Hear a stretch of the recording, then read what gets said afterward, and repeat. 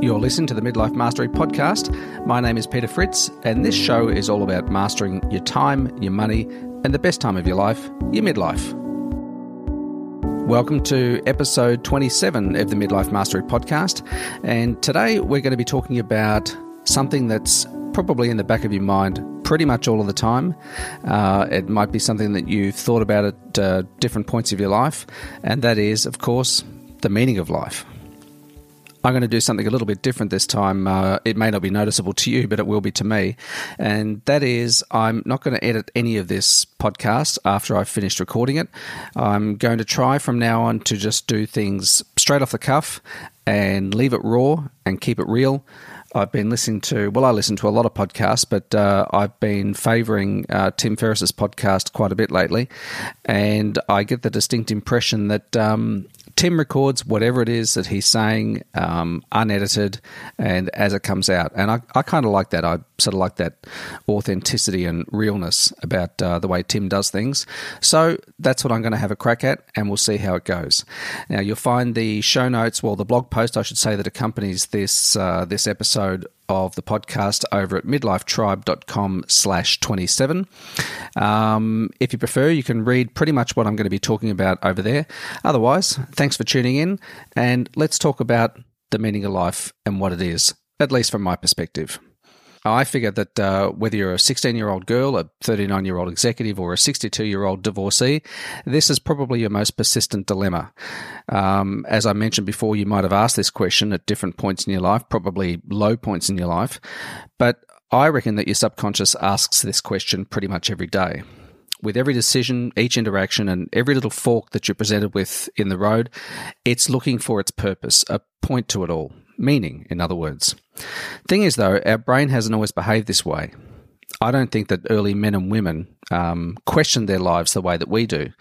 Their life's purpose was pretty clear. It was to nourish themselves, to eat, to hunt if they had to procreate, and to live with gratitude amongst the gifts that they were given, amongst nature's gifts.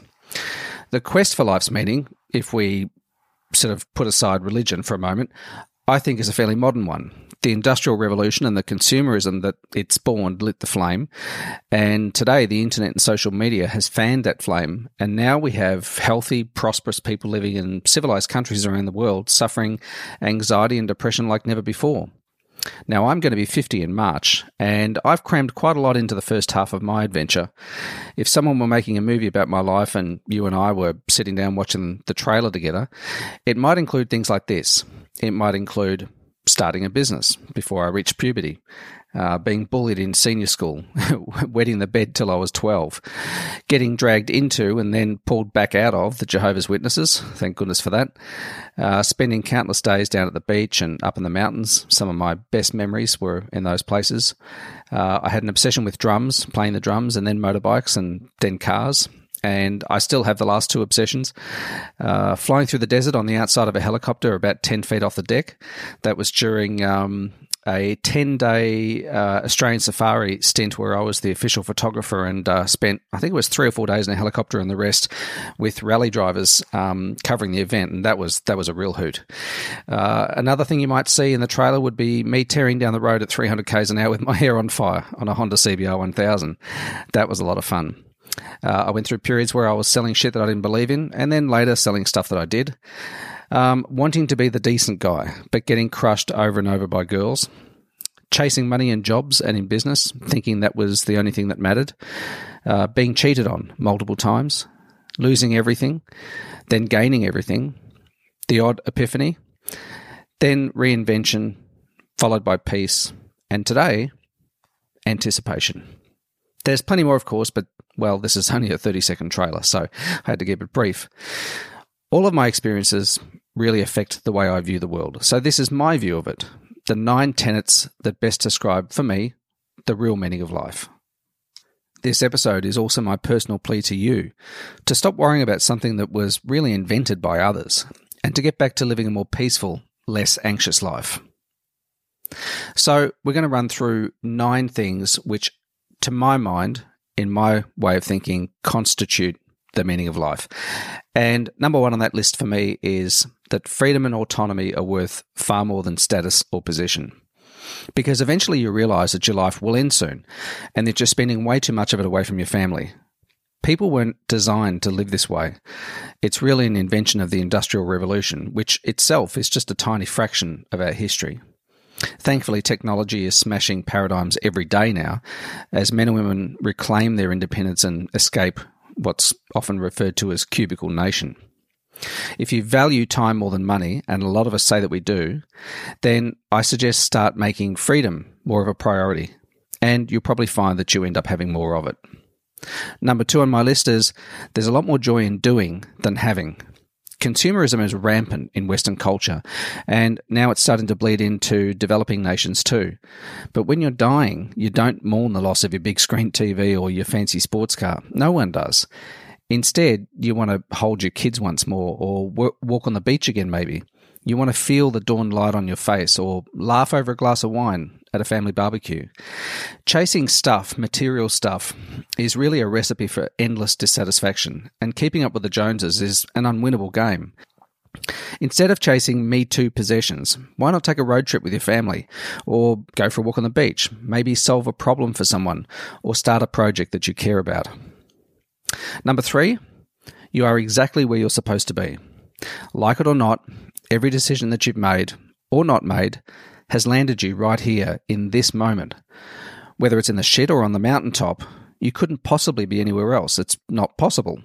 So embrace it, roll with it, make adjustments if you have to, but don't bitch and moan about it. There will always be aspects of your life that you can't control, such as where you were born, who your parents were, hereditary illness, those kinds of things. But it doesn't change this fact one jot. No one cares about your problems because, well, most of them aren't real problems anyway, and also because they have their own problems to worry about. So embrace the present, then use it to inform your next bold step. I'll give you an example. I never planned to be a single dad to my 2 beautiful girls, but that's exactly what happened. I later remarried and I had another child, my little boy Tommy, who's now 7, but my love for my 2 girls is stronger than it's ever been.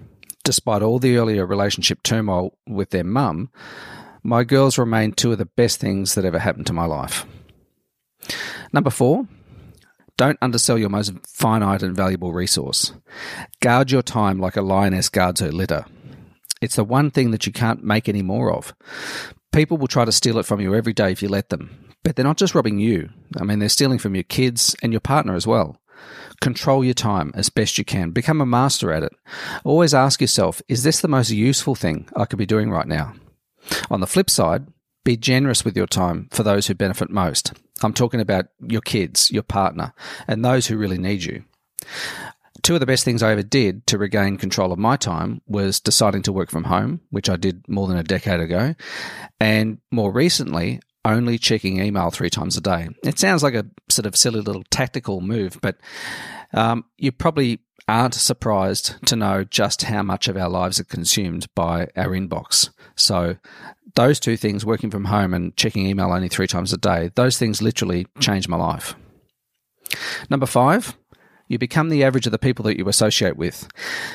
My opinion when it comes to friends and choosing friends, and I say this to my kids all the time, is never let your friends choose you. You need to be the chooser. If you want to be more empathetic, more productive, more positive, more giving, well then surround yourself with those people who hold the same values.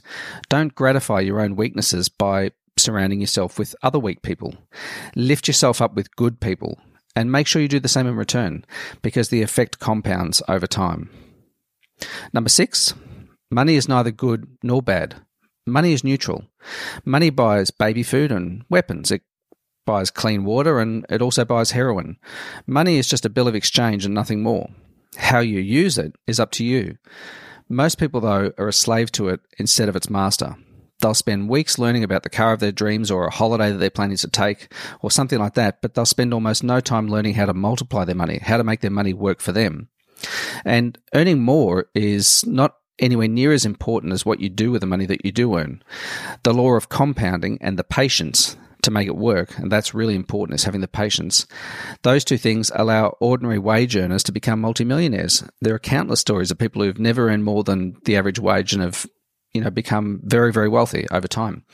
So kill your old paradigms, get over the money hang-ups and learn how it really works. Because when you have more money, you can do more good in the world. And as you work towards financial independence, you'll also reduce stress levels. This is assuming you do it the right way, that you pace yourself, that you do it in an ethical fashion. But I believe that as you work towards financial independence, which is one of the biggest causes of stress, not having enough money and not being financially independent, as you work towards that, you tend to reduce stress levels, you gain more confidence, and you become a better person along the way. You become the person who deserves to earn more money.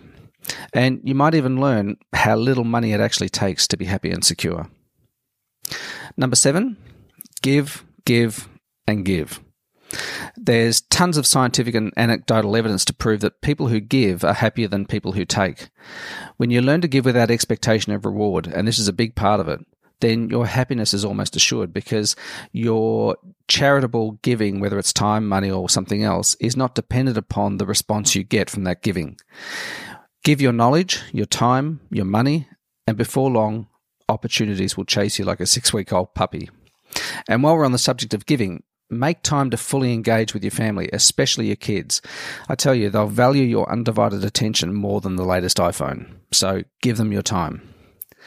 Number 8, you've made life too complicated. We all have. We're ruled by distractions that deny us far more than what they give in return. Remove all the crap from your life, the possessions, the behaviours, the people and practices that muddy the waters and keep you from just being, from just living. Become intentional about everything.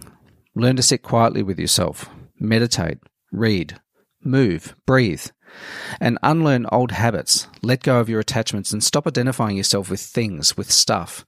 You are not your social following, or your house, your clothes, or your car, or your jewellery. The most beautiful things tend to be the simplest, so simplify your life until only the best bits remain, and then try and tell me that it isn't better. And last, number 9, there really is no meaning of life except what you give it. People are so hung up on the meaning of life, they craft platitudes, opinions, and beliefs in some desperate attempt to define the indefinable, like someone's going to test them later on. But you don't need to define any of it. My life and your life are each 1 in 400 trillion gifts. They're just, we really shouldn't exist. It's such an incredible fluke that we do. So stop analysing it. You're just really a lucky fluke, and that's it. Enjoy your gift as you would any other gift. Don't pick at it. Don't try to figure out why it's here or where it came from or what its plan is for you. It doesn't have one. Just enjoy it while you have it, because soon you won't have it anymore. Revel in the magic of your brief time on this planet and all its incredible splendor. Don't ever forget how lucky you are just to participate in this complex and wondrous experience called life. Slow down and look around you. See it, smell it, hear it all. I mean, you could have been a tree or a centipede or bacteria, but you're not. You're human. Pretend all of it was created just for you, because in a way, it was. I mean, if you weren't here to see it, it would be as though it doesn't exist. And no one will ever experience it the way you do. So live while you're alive. And just to close this out, I want to ask you, how weighed down are you by this unspoken burden to uncover or define the meaning of life? How would you feel if you abandoned this pursuit and just started living with your eyes open? What if you made a deliberate choice to stop complicating things? What if, like the good old chestnut, the pursuit of happiness, what if you realize that there is no end game, there is no destination? What if you had the wisdom to acknowledge once and for all that there is only the dance? Because if you did, you'd know that your job, your real job, is to dance while the music is playing. Anyway, that's it for me for this week. Thanks as always for listening. I really appreciate having you around. As I mentioned, you'll find the show notes for this episode, or I keep saying the show notes, you'll find the blog post that goes with this episode over at midlifetribe.com/27. Otherwise, you could just go to midlifetribe.com/podcast and you'll find the most recent podcast episodes there and links to the relevant post that accompanies those. I just want to read out a review that I got just today, actually, for the podcast. advice, which is really, really nice from Shoshana from Midlife Minimalist.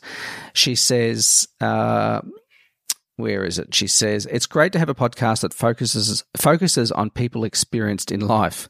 Too often I hear advice about life by younger people aimed at other younger people.